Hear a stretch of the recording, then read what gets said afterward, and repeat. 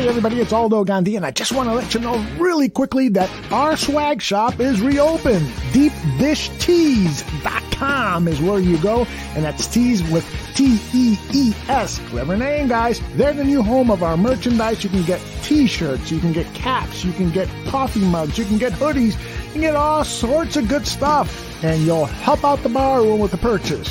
So head over to DeepDishTees.com. Get an in-depth preview of the Chicago Bears' next opponent and John Buffone's passionate rants on Buffone 55 Wednesdays at 7 p.m. Central.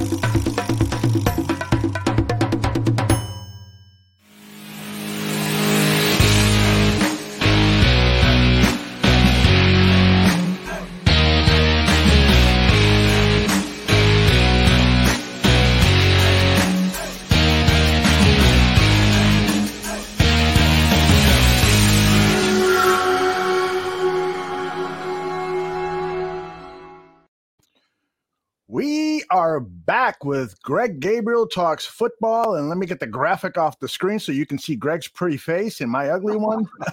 Greg, how are you, my friend? I'm doing good. I'm always good on a Monday after a win. How about it? It is a totally different feeling than the one last week. Now, we didn't have a show on last Monday, which is probably a good thing, but we did talk about that awful defeat against the Cleveland Browns on Wednesday. This was considerably different. What do you think was the number one factor that led to such an impressive performance against the Lions? Well, part of it is there's several things. Part of it is you're watching the film and why did they make the mistakes that they made last week? And then you go into practice and you correct those mistakes. Some of them you correct right in the film room the day after the game. You're playing at home. You're always going to play better. Hopefully, you're going to play better at home. It was a second start for Justin Fields. Probably felt a little bit more comfortable. Changed the way the flow of the game changed. You had a different play caller in there, and they went more. Bill Lazor goes more with the running game, and I think that was part of the game plan anyway. And let's clear up one thing because I've read some stuff on Twitter and it says Lazor set up his game plan a lot differently than Nagy was. There's fallacy to that. What Lazor did was call the plays. The game plan, that sheet that you see that Nagy has and Lazor has one up in the box, that's put together by the entire offensive staff. Okay, and that starts this afternoon. They're going to start working on the game plan for the Raiders this afternoon by breaking down film. Different coaches have different jobs during this early part of the week. And, Juan Castillo is also the run game coordinator. So he's working on he's looking at the front seven of the Raiders and thinking, okay, this run will work, this run won't work, this is what we can do, this is what we can't do. They put it all together, and then they come up with certain plays in down and distance. Everything is determined by down and distance, and they have a set of plays for each down and distance group. So to say that it was Lazor's game plan and it wasn't Nagy's game plan is false. It's the coach's game plan. Now, how Lazor calls a game, I think is totally different than how Nagy calls the game. Mm-hmm. But he's calling them off the sheet, and the sheets would have been the same no matter who was calling the plays.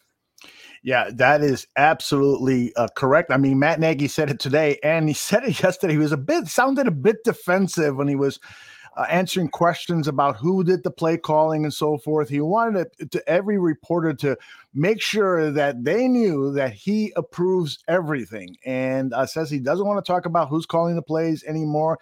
Did you hear that, and did you find it a bit odd that he sounded? You mean when he said that yesterday after the game? After the game, no, yeah. I never listened to that. Those are too emotional. Yeah, exactly. One way or the other. Right. But he's getting hammered all week. So I get it that he's going to be a little bit emotional. Yeah.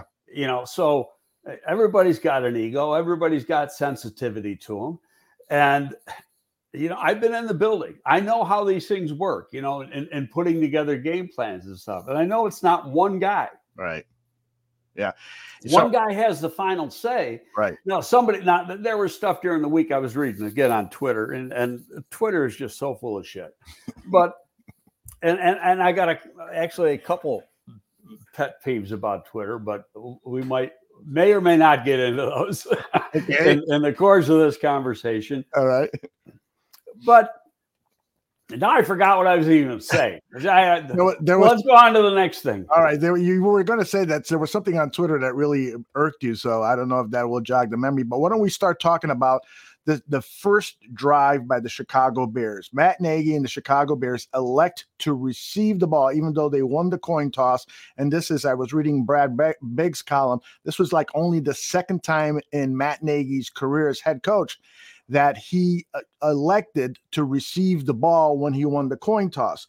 And so they have what I thought was a perfectly scripted opening series to get the ball in the end zone. And so you'll see here, the very first play was a run play to Montgomery for positive yards, first down, I believe it was, very close to it. And then after that, it's the pass on a 3rd down and 5. It was short, Greg, but then they gutted it out on a 4th and 1, and they pick up the first down again. You tweeted out that this offensive line deserved a lot of credit for their play. Yeah, they did. You had 400 yards of total offense, 188 yards on the ground. That happens because the offensive line's doing their job. Right. And I rewatched a little more than 3/4 of the game this morning. There were plays when they were driving their guy. There were singular guys driving their guy 3 and 4 yards off the line. Mm-hmm. Excellent job overall. The pass protection overall was pretty good. I think a couple of sacks they had were more on. There were some blitzes, and you're gonna, because you got a rookie quarterback, there's gonna be a lot of blitzing by the opponent, right, to confuse the quarterback. But some others, those were on Fields. Those weren't on the offensive line. Mm-hmm. And I go back. I before, when we were off air, I charted some of the throws, and this is starting in the second quarter. I think there was in the second quarter there was a 3rd and 8 from the Bears 7-yard line. Okay, this is after they had made one of those stops. They had the ball inside their own 10, and on 3rd and 7, he has A-Rob wide open in the slot. He just got to throw it right away. Get the ball out of his hand. It would have been a first down. Yeah. Instead, he waits because he was looking for the big play down the right sideline. He waits, and he gets hit as he's throwing the ball. Right. Ball's incomplete. No damage done on that play, but the experienced quarterback is going to get the ball out, especially when they're, backed up inside the 10-yard line. He's going to get the ball out of his hand right away. Right. Okay. And there was another blemish in Justin Fields' play. Overall, of course, we're all very happy with his performance, but this fumble could have been a very costly one. Great hustle on his part to retrieve the loose ball. Not sure not sure what Peters was doing there, looking at the ball, taking a picture of it. But great job by Justin Fields to recover and pick up the fumble. But again, he kind of holds the ball a little loosey-goosey when he starts to scramble out. Yeah, and he holds the ball too long. And that's not uncommon from a rookie quarterback. Right. So I'm trying not to criticize, but more, and this is where film study comes in. So they come in, whether they do it today or they do it tomorrow. Usually when they win, you have Mondays off. So they come in tomorrow and they're looking at the tape. And like that play I pointed out to about A-Rob just a minute ago, quarterback coach and the offensive coordinators go, see, he's there. So get the ball out of your hand. And then it becomes a learning thing. Because I'm saying to myself, as I'm watching the game, now throw it. Mm-hmm. And the same thing on the interception. He was just staring down Mooney, held on to the ball. He should have thrown the ball half a second, split second, quarter of a second sooner to Mooney, would have had about a 12-yard gain, and the ball never would have got tipped. Okay, right. So just situations like that. Another play, he threw an incompletion and was getting hit when he threw the incompletion, trying to hit Goodwin coming across on a crossing route. The only guy he looked at was Goodwin. And Goodwin gets knocked off the route by the middle linebacker as he's coming across the middle. That slowed him up a little bit. Fields was waiting for him to uncover again. In the meantime, Kmet's coming from the other side, from left to right, wide open. Would have been a first down. Yeah. So, again, he'll see it when he goes over the tape. And then in the drive where they got the field goal, he tries the deep ball. It really wasn't that far. It was only a 15, 18-yard pass or whatever, to Kmet the corner of the end zone. That was a 3rd and 8 or a 3rd and 7. And he had A-Rob coming across all by himself. Right. That wouldn't have been a touchdown, but kept the drive alive, and it gave him an opportunity, number one, to use more clock, number two, to get 7 instead of 3. Yeah, I was seated in the end zone at yesterday's game, and I'm recalling in my memory, I'm seeing those plays because I recall those exact plays that you are referring to. Now, on Twitter over the last several weeks, you've been very critical of the Detroit Lions, and I think we all noticed yesterday why, because they really helped the Chicago Bears win this game. For instance, this play here, and this is Frank Ragnow, who is considered one of the best centers in the conference. He gets rid of the ball too quickly, and it hits Goff in the nuts or something, and it bounces, and the Bears get a turnover in the Lions red zone area. It's incredible, right? And then two other ones. 4th down, they're down 14-0. Instead of getting some points, they go for it on 4th down and don't get the touchdown. I think that's the one. Is that this play coming up here? Right. This is it. Okay. 44 gets his hand on the ball. They get nothing. Okay. But now the one that's even more important is the 4th quarter. Yeah. They're down 10. They're in the red zone. It's what is it? 4th down inside the 10-yard line again.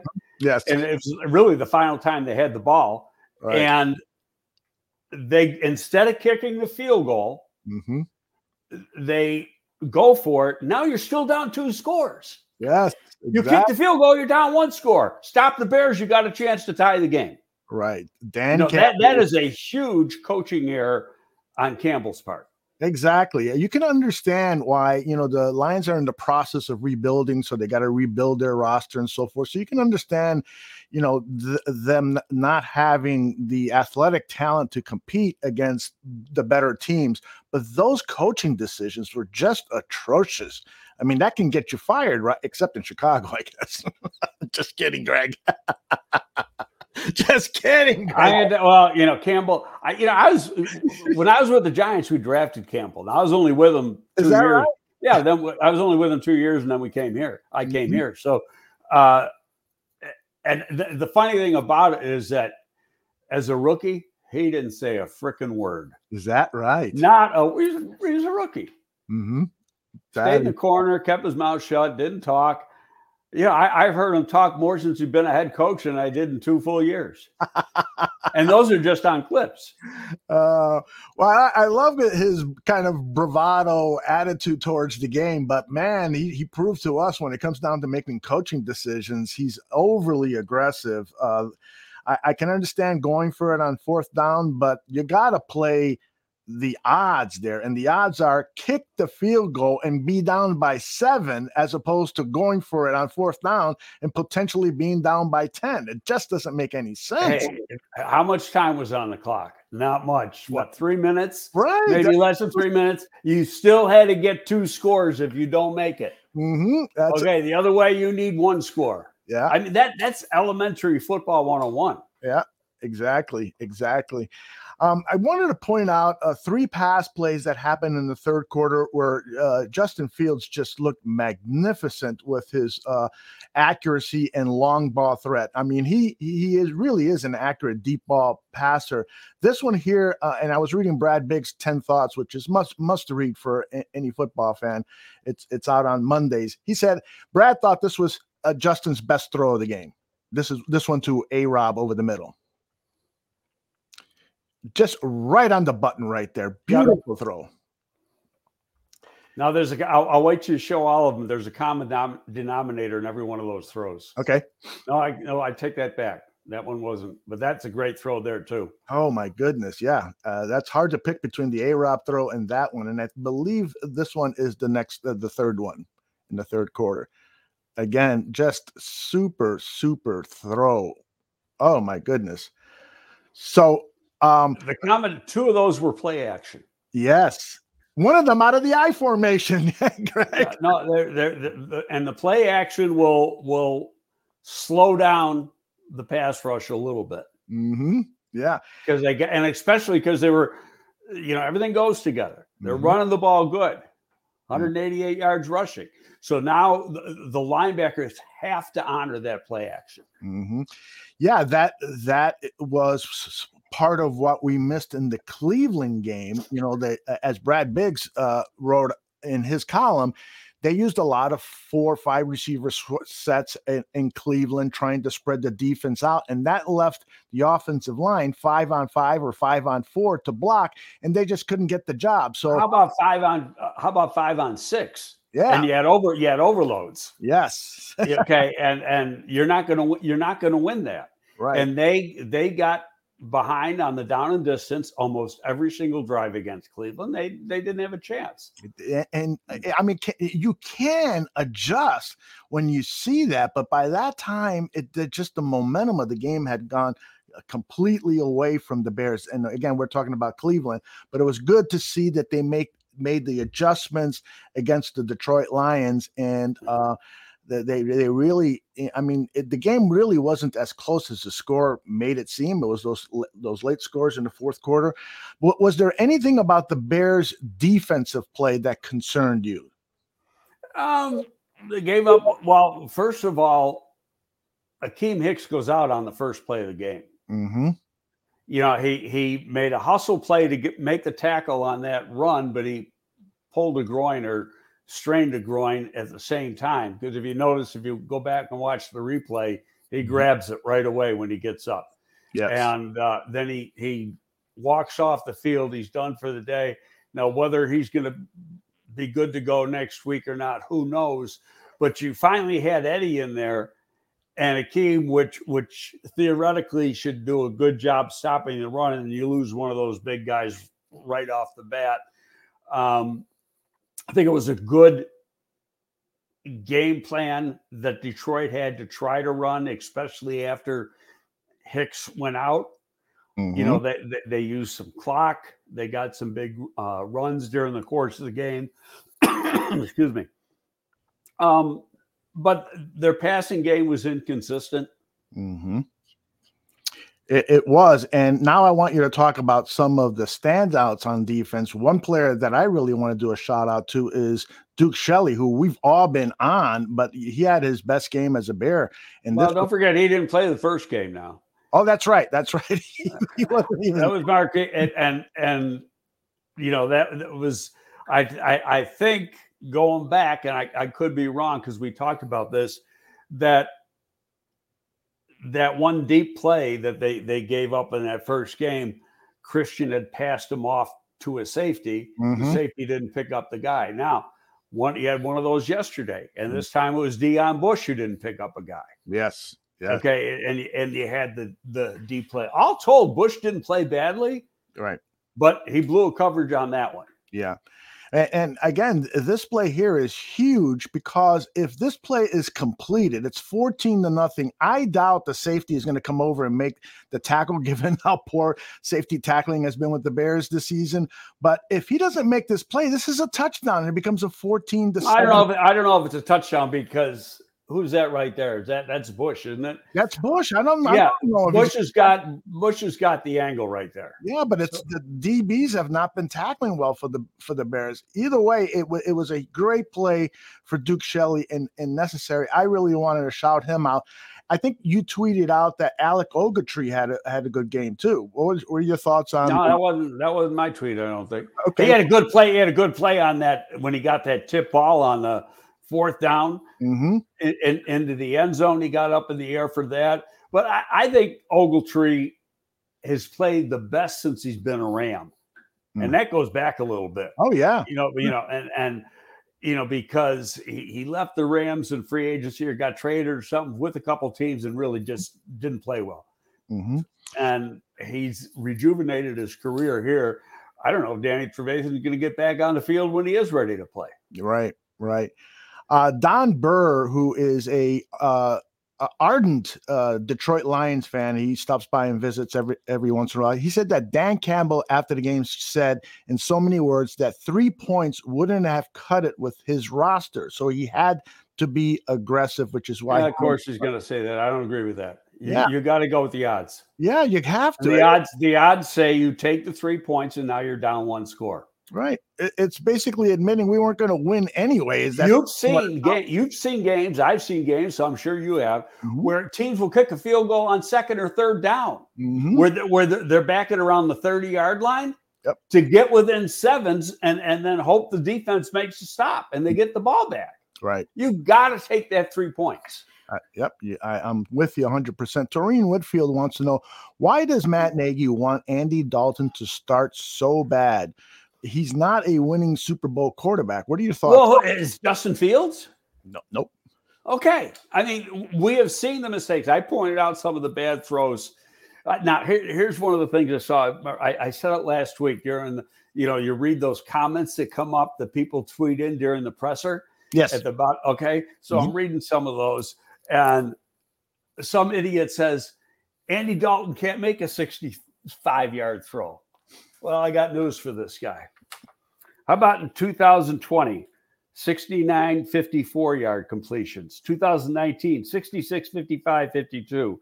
2018, he had none over 50. He had 8 over 30. 2017, 77 70 67 59.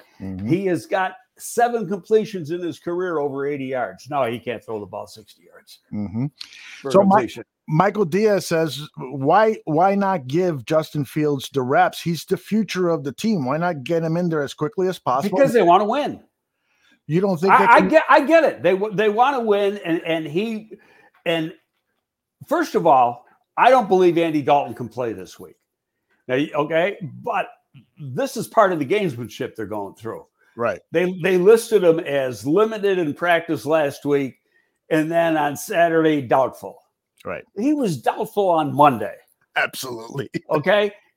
He's probably doubtful this week. Now, if Dr. Chow's right, and Dr. Chow didn't right all the time, but he's probably right 80% of the time. He said that's a minimum 4-week injury. Yeah. So he won't be ready this week either. I mean, it's highly doubtful he'll be ready this week. Right. But why do you want to tell the Raiders that? Oh, I understand, but don't you think that the Raiders know the games? I mean, John Gruden is not an idiot. He knows these games that Nagy is playing. But he doesn't know exactly about the injury and the thing, so he's got to prepare. He's got to be prepared for both. So, at this point, if Andy Dalton was 100% healthy, how much more do you think he gives the Bears a chance to win a game against the Raiders than Justin Fields does? I think, and I'm being totally honest, because I agree with what everybody says, Justin Fields is the future.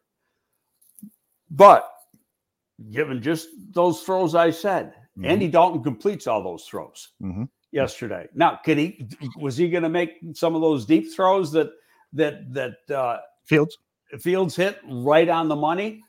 Maybe not. So, I mean, there's some give and take. Okay. But the experience factor comes into it. Don't forget, this guy's been to the Pro Bowl several times. He's been to the playoffs several times. And I'm not, jumping on the back of Matt Nagy or jumping on the back of Andy Dalton. I know what it's like to sit in that office after you lose. Okay. And I know what it's like if you got a gun to your head that you got to win and you want to give yourself the best chance to win. Okay. Justin Fields had his turnaround from that says a lot about Justin Fields. His turnaround from last week to this week after that disaster last week was remarkable. Yes. And that says a lot about him. It tells you he has a short memory and he played good, but he's still a rookie quarterback that's going to make rookie mistakes. And that's a game on the road. And who knows what, I got some neighbors of mine, they lived like 3 doors away. They moved out to Vegas 3 weeks ago. They said there's always tickets available. Yeah. And, so I imagine there's going to be, a good chunk of Bears fans there, but still it's going to be in adverse conditions on the road. You got a 2-hour time limit from difference between what you have here. Who gives you the better chance? Now, I think no matter what, if first of all, I don't think Andy's going to play next week, but let's say he does. Justin Fields is going to play at least a third of the game. Okay, and Justin Fields is going to play in every game going forward, even if Andy's healthy. Okay, that's what they're trying to do, but at the same time, they don't want to overload him. Right. Adeptus. No, you can disagree. I mean, and that's fine. That's just what I'm throwing my dart at the wall, and that's what I think it is. Okay.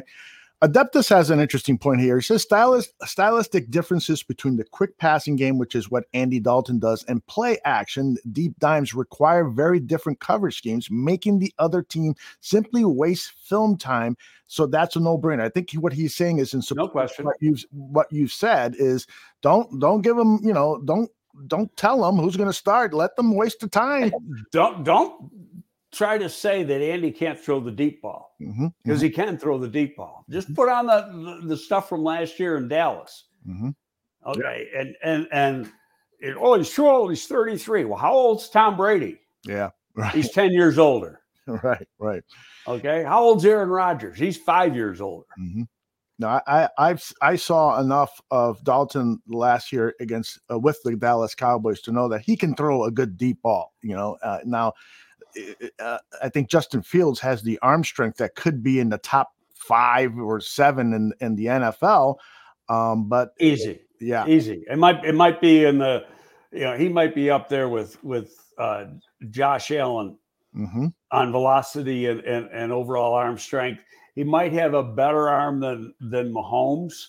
But what he doesn't have, and again, I keep going back because a lot of it's experience, is the quick boom, get it out of your hand.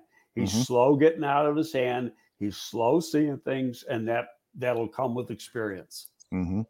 So your expectations for this week are probably that the Dalton will still not be ready to go and that Justin Fields will play quarterback. So what happens based on your experience in the NFL? What now happens with the game plan? You told us that each of the position coaches and the coordinators are all going to chime in on what works, what doesn't work, and so forth.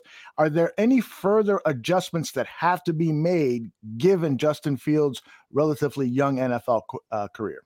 Well, some's going to determine on what happens to the Raiders tonight. Oh, yeah, that's right. They play tonight. Absolutely. They play tonight, so they're on a short week, and they're on the road. Not a big road game as far as, they're LA to Las Vegas. Hell, they could drive it in 3 hours. But it's still a night game on the road. So they're missing, 1 day of recovery.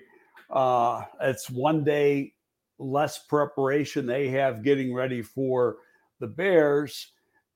Same time, the Bears have 1 less day of preparation, really, because they don't have the full book of games. They get that game. They have all the game film this morning, right? Because it's all digitized. Mm-hmm. So they're not going to get the tape of tonight's game until tomorrow morning. Right. Guarantee you, if the coaching staff isn't watching it, some of those quality control guys and stuff will be watching and taking notes as to exactly what's going on. Because Monday, Tuesday, and Wednesday are late nights in the office for the coaching staff, and tonight and tomorrow night are probably the latest nights. You're probably talking 11 o'clock, 12 o'clock before you get a chance to go home. Big news from Sunday's game is the fact that David Montgomery got injured, and it appears like it's not a season-ending injury, but it's likely that he might miss at least 1 game against the Raiders. And they haven't come up with anything new since the presser, right? That is correct. Not okay. I'll do a quick fact, but I believe you are right. Okay, they ruled out an ACL yesterday. Right. They probably did it. I think they got an MRI machine at the stadium now. They might have taken a MRI yesterday too. They probably know a lot more than they're saying. Yes. I'm sorry. Go ahead, please. If it's an MCL, that could be 5 weeks, 4 weeks, especially for a running back. Because of all the cutting you do. Right. So now you got to put the load on Damian Williams and he suffered a quad injury late in the game. Probably a bruise. I would say, based on experience, he should be okay with that. Okay. I would say that he's going to be limited Wednesday, may even be limited Thursday while that heals. And they're probably icing the heck out of it as we speak. And then he'll be full go. Khalil will be full go. If Montgomery's going to be out a few weeks, it wouldn't be a bit surprised if he goes on IR. And then they bring up Nall, and then based on that, they have worked out some running backs early in the year, but I think my gut feeling is because he knows the offense and he played pretty good in the season was they'd bring back Pierce and put him on the practice squad. Right. Yeah, that's my guess too. I mean, you're a fan of Artavius Pierce based on my recall from doing shows last year. And he had a strong preseason. So yeah, he did. I mean, that was one of the things that Ryan Pace was kind of bragging about the depth on this team, and at the running back position, he was absolutely correct. And so with Nall and Pierce on the practice squad, those are 2 good players that can, if you need both of them. Somebody's coming up. Yeah. And I would guess Nall, because Nall can play on specials. Right. Okay. So, but I'm anticipating that Montgomery's going to be out a few weeks. And if he's going to be out a few weeks, he may have to go down on IR. Yeah. Which would be smart. From an injury standpoint, Akeem Hicks left the game early with that groin injury. This doesn't look good for Akeem Hicks, does it, Greg? I mean, he played 15 games last season. He started 15 games, but the year prior to that, he only started 5, and he's getting up there in age. I think he's going to be 32 in November. What's your gut feel? And the Bears have not reached a contract extension with him. I think smartly. And and they're not going to. Yeah. That you would do A-Rob before you're going to do Akeem Hicks. Yes. And Akeem Hicks is important in the locker room and everything else, but I think they've done a pretty good job bringing up some young guys through the system. And, when you look at the amount of money he makes, unless he's going to play for less money, and, Drew Rosenhaus is going to, he's going to let the market speak. I know Drew well, and Drew comes in here, during the off season, during the summer, trying to get a contract. Well, I'm going to say, no, I think we'll wait. And now you could see him get, excuse me, some decent money in the marketplace next year in free agency. But you could also see him come back here in a 1-year deal. Based on what you have seen from Hicks, do you agree with Adeptus that Hicks is fading and it's painful to see because he's a fan? I think he's played pretty good so far this year. Okay. I really do. I mean, he's been a force, but he does get hurt a lot and he misses a lot of practice time. The same with Khalil. Khalil gets hurt. Now, there's one of the things I wanted to bring up. I saw a tweet during the week. Somebody said they paid too much for Khalil Mack. Now, I don't know if you saw my reply to that. I missed that one. Are they fucking kidding? You swore, Greg? Yeah. I spelled it FVCKING. Oh, good for you. So you think that contract is justified? Absolutely. You always got to know where Khalil Mack is. Yeah. Absolutely. And you game plan to where Khalil Mack is. Right. And he's always getting double. Now, who's playing really good? As good as I thought he was going to play last year, like he's playing so far this year. Robert Quinn. Robert Quinn is having a hell of a year so far. Yep. It was interesting after the game yesterday. He told the media that last season he was having problems off the field as well as on the field, and he sought help from friends and family and a spiritual advisor, and he got his stuff together off the field. And he said that's probably the biggest difference when he was asked by Jason Leisure, what is different this year? Are you healthier or whatever? But he basically attributed it to issues that he was having off the field that took his mind off the game. So it's good to see him totally focused. I'll tell you this, during the warm-ups, I was watching him, and he was doing some calisthenics and stuff that he looked like a 25-year-old. I mean, the explosion and his get-off the line of scrimmage during the game was very, very impressive. Robert Quinn, good for you. Well, how about this? You got a family thing going on here now. His younger sister won a gold medal in the Olympics. Okay, you got to keep up with the siblings now. Yeah. That's right. that is a good point. Michael, don't think for a second that competitive nature isn't part of it. Absolutely. Michael Diaz says, thank you for that, Greg. Khalil Mack is the truth. Yes, because there's been a lot of debate among Bears fans about Khalil Mack's performance. The expectation is because you have one of the greatest or biggest contracts in the NFL that you should be delivering. Well, it was. It's now. I mean, it's still up near the top, but there's people who surpassed him since then. Yeah, absolutely. The other thing I'd love to get your opinion on is Sean Desai's defensive strategy and play calling. I have to, after a rough week one, on the road against the Rams, real tough assignment. Since then, I mean, the guy has been almost flawless based on my amateur eyes. No, to me, it's very similar to Vic. And it's almost, Vic, you could say, had a bend, don't break. And they're similar. I think they call similar type defensive plays. Of course, you're gonna get some breakdowns, and they had a breakdown on a touchdown yesterday. They had some breakdowns, in the first week. But part of that is the players getting used to Sean getting used to the players. And now you're playing with a backup at the safety position and Deion Bush instead of Gibson in there. And speaking of Gibson, how about the younger Gibson? Yeah, how about your guy? Another one of my guys. Playing his ass off. Double 999. He really wore that number well yesterday. Outstanding, and he's played well all season and season, as you pointed out. So yeah, that is a fine. I think a fifth rounder. I think, yeah. So again, Pace a nice job with those middle round draft picks.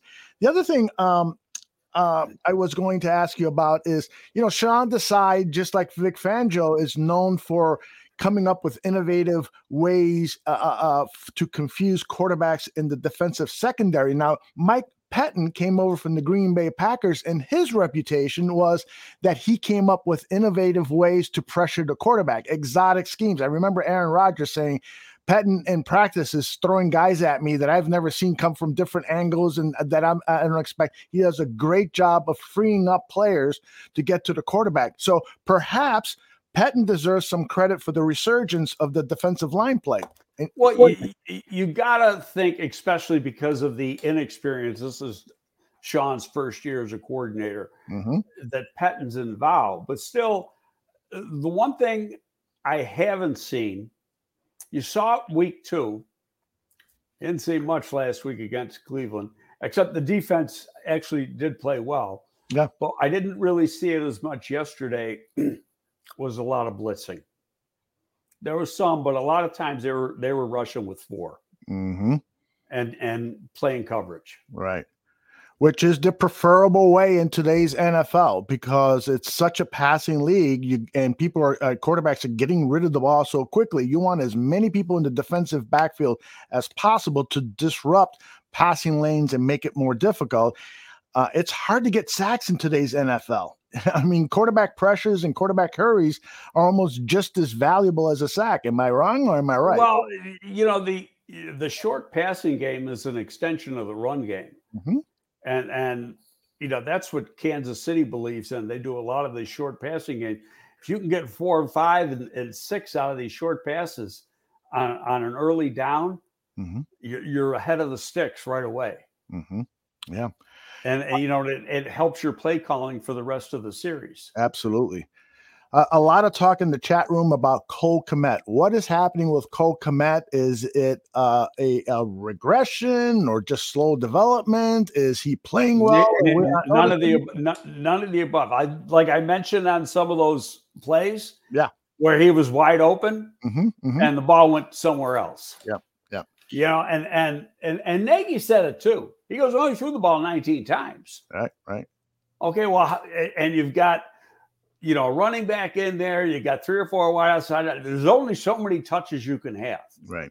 Okay, but he was there. There was at least 3 that I can think of where the ball was thrown to somebody else and he was wide open, and one where he should have had the ball thrown to him because it got broken up going to the other guy.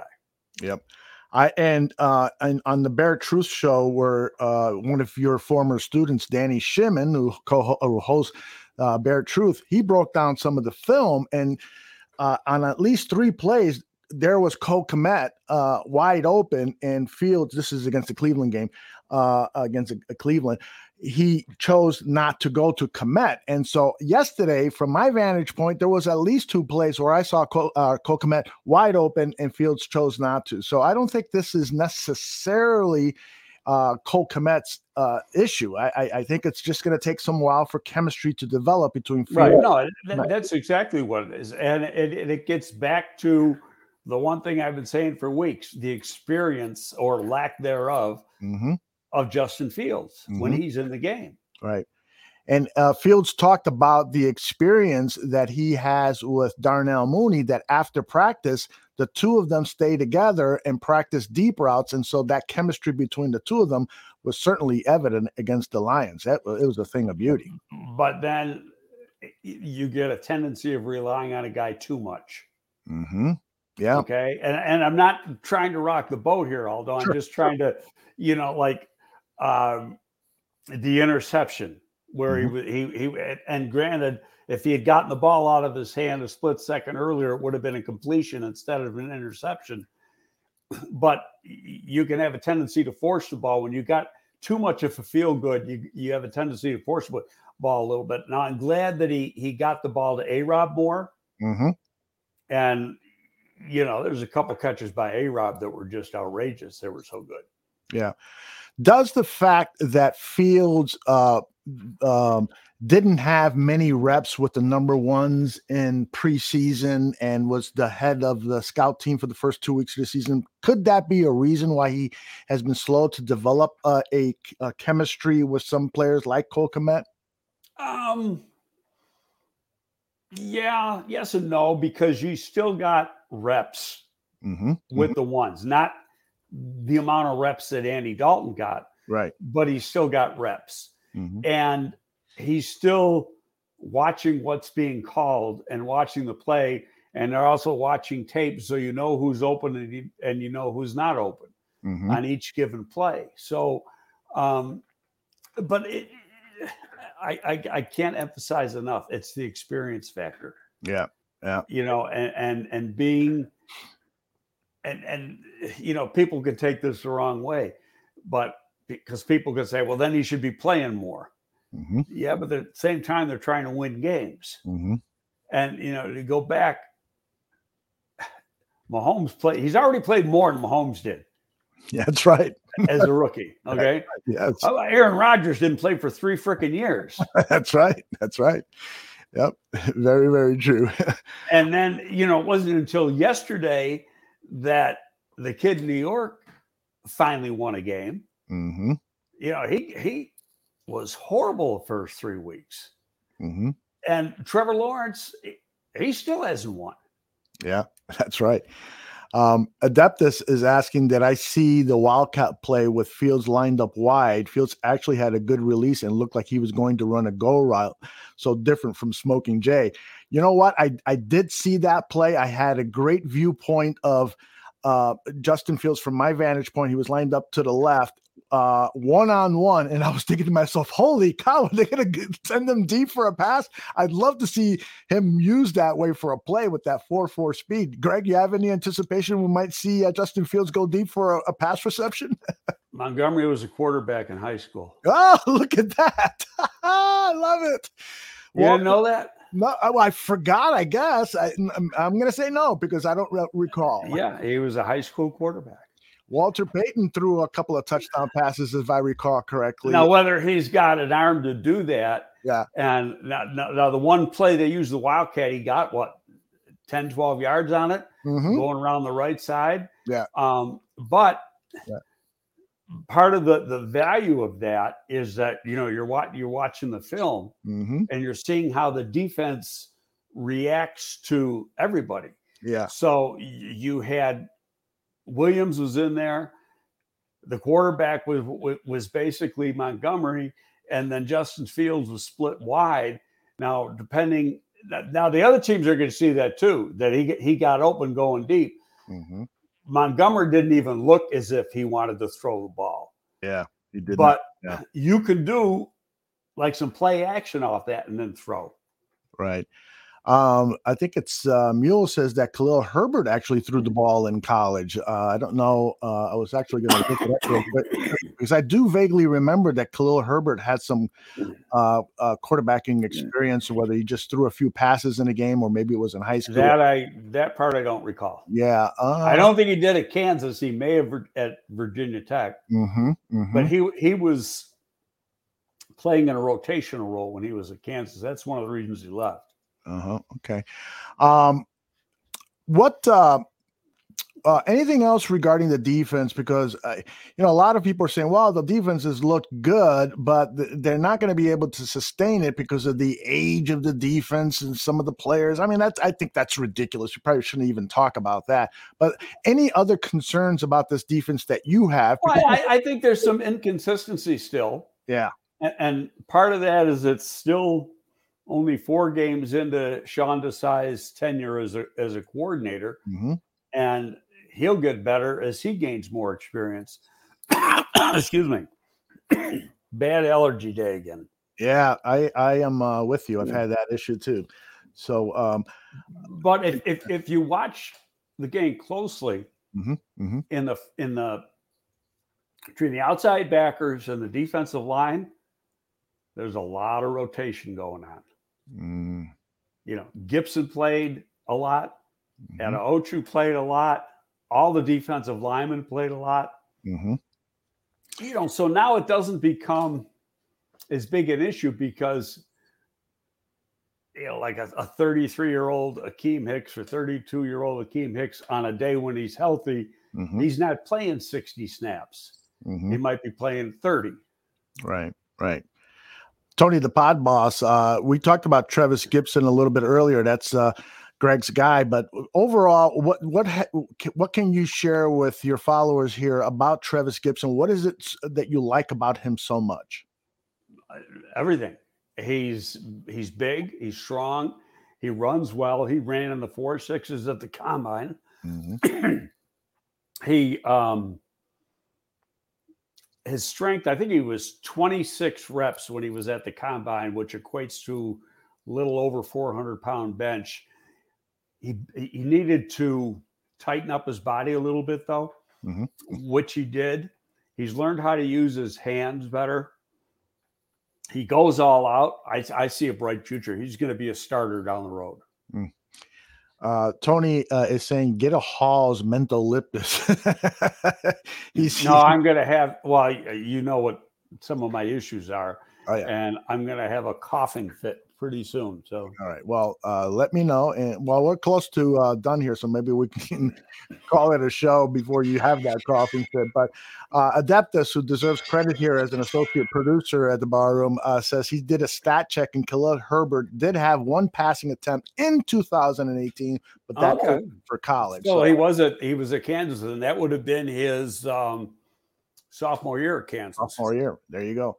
All right. So Notre Dame, I'm out busy, and so I didn't get a chance to see their play against Cincinnati. And then late Saturday night, I read the headline, Cincinnati beats Notre Dame. Tell me what happened.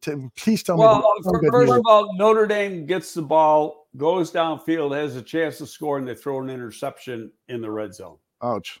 Okay, and had they scored there, it might have been a little bit of a different story. I think the game was a little bit closer than it was turnovers. Notre Dame had 2 turnovers in the first half that led to 14 points, and actually back-to-back turnovers. So that led to 14 points by Cincinnati. And that hurt them. Then they're playing from behind. I think they're going to change their quarterback. Cohn just, he has to have a clean pocket. And they don't have a strong enough offensive line for him to have a clean pocket. The sophomore came in, played a lot better, and he gets the ball out of his hand a lot more quickly. It can extend plays with his feet. So I think he'll be the quarterback this week. His name's Pine. So for those of you who don't know, Greg has been watching these Notre Dames because he's on assignment for the East-West Shrine game.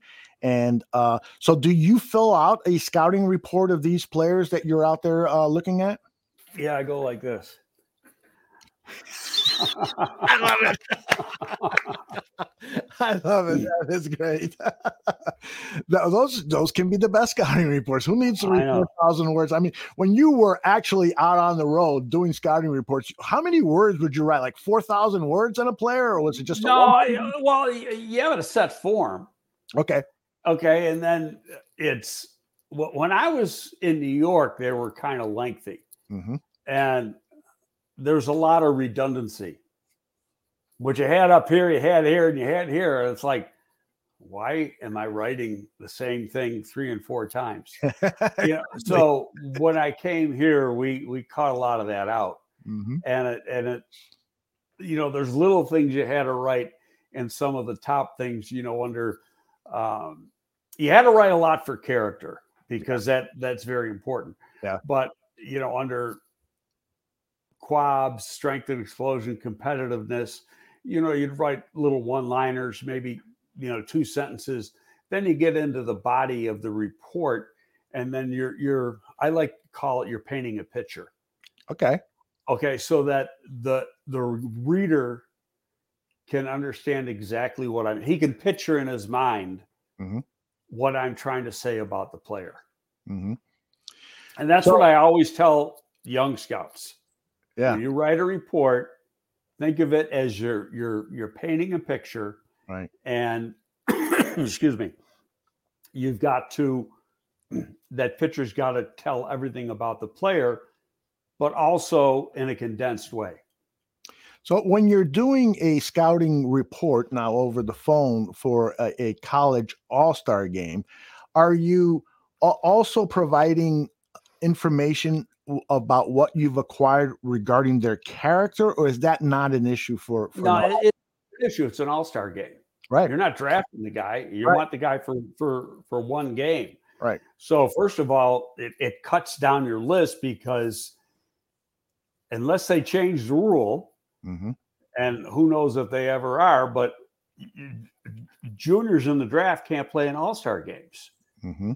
The only ones who can are guys who are going to graduate in December. Okay. Yeah, I knew there was some exception for that. Okay. Right. And so if you're going to graduate, then they give you a pass and they'll let you pay, but that's less than a handful. Yeah. Okay. But personally, I think the league has gone a little too far. I got it when we first put in that rule. Mm-hmm. And at that time, you might have had 35 to 40 underclassmen entering a draft every year. Right. Well, you got 100 more than that now. Wow. Okay. And you look at the number of players in the draft, it's over half is underclassmen. Mm-hmm. And on any given year. And so you're really penalizing that kid from interviews, good view and practice, etc., because he is coming out early. Okay. And part of it had to do, they're trying to appease the colleges, keep the kids in school. Yep. Well, guess what? That's not going to, the world's changed. Yep. It's sure coming out. Okay. Right. It changed 10 years ago, and you're starting to, you get 100 kids at least, and really it's closer to 130 to 150 now. Mm-hmm. It goes up every single year. And I think that it really hurts the underclassmen a little bit, because, and more so not the practice, it's the chance to be interviewed. Oh. Because you don't have the 15-minute time limit at a bowl game, right, that you're going to have at the combine. Right. Interesting. So you can spend some quality time with a kid and get to know them. If there's some off-field issues you want to talk about, you can hit them on that stuff, and you got time to get some decent answers. Mm-hmm. Remember an offensive guard played for the Bears for a few years out in Nebraska named Slauson? Oh yeah. What was his name? Was it Greg Slauson? Or I don't remember what Matt Slauson. Matt Slauson. Okay. Well, Matt had some issues when he was at Nebraska, I think it was. He originally went to the Air Force Academy and left. Mm-hmm. Okay. And he had some issues. And he was at, I believe it was the East-West game. Mm-hmm. And that time it was in Texas. We had him up in my room, you could say an hour and a half, mm-hmm. talking to him about a lot of things. And, the Bears never drafted, got drafted, but they got him as a free agent later on. Mm-hmm. But that conversation then, and the area scout was in the room with me, so it became invaluable to you. Okay, so you can't have that with an underclassman. Right. He doesn't have that opportunity. That's the young man, isn't it? Yep. Wow, he's a scary looking guy. Big dude. That's why they need scouts like you. Aren't going to be scared to have the one-on-one conversations with guys. No, you don't worry about it. Just kidding. All right, I wanted to finish the show by getting your thoughts on this Bears-Raiders game going into the hostile environment. Hopefully, lots of Bears fans to diffuse that hostility, but it's still going to be a huge, big stage for the quarterback, and who will likely be Justin Fields. I hate to ask you for predictions. You know what? In all honesty, I want to see what happens tonight. Yeah. Okay. First. Okay. How are the Raiders? The Raiders have been lucky a little bit. They haven't lost a game yet, but they've had some luck. Right. And I don't think they're as good as their record states. But I want to watch tonight's game closely, get a good look. And who knows? They could lose somebody big to an injury tonight. Right. And I would never wish injury on any player, but if there was going to be a player, that tight end that they have, Darren Waller, I wouldn't mind him taking a week off. He's phenomenal. He's a big time playmaker, and Carr, I think I loved Carr coming out, and I think he's one of the most underrated quarterbacks in the league. Yeah, I'm with you. Everybody wants to trade him, except in reality, they're never going to trade his ass. Yeah. Are you friends with Mike Mayock, the general manager about the Raiders? I'm not gonna say we're friends. We're acquaintances. Mm-hmm. We used to, in fact, when he was working for the NFL Network, we talked a lot. Okay. I talked to him. I talked to Kuiper.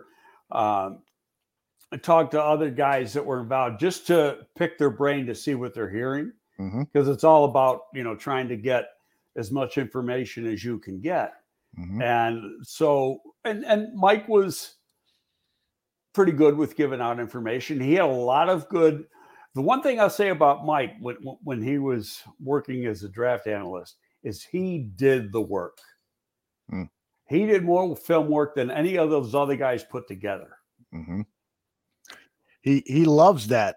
I've heard him talk a number of times. I'm a fan of his, and he loves put that film time in. Somebody's got a question here that I'd like you to tackle. The Factor says, are the Raiders better now than in 2019? In 2019, the Raiders were 7-9 and had improved from a 4-12 record, I believe. My opinion, I know he's asking yours, but my opinion is that the Raiders are, slowly making some progress, but they're still not a true Super Bowl contender. I don't think they're a Super Bowl contender, but they are. They haven't lost a game. Right. I think they're, we're just praising Mike, but I think his drafts have been very average. Yeah. That's when you look at the number of guys they've cut or gotten rid of. Yeah.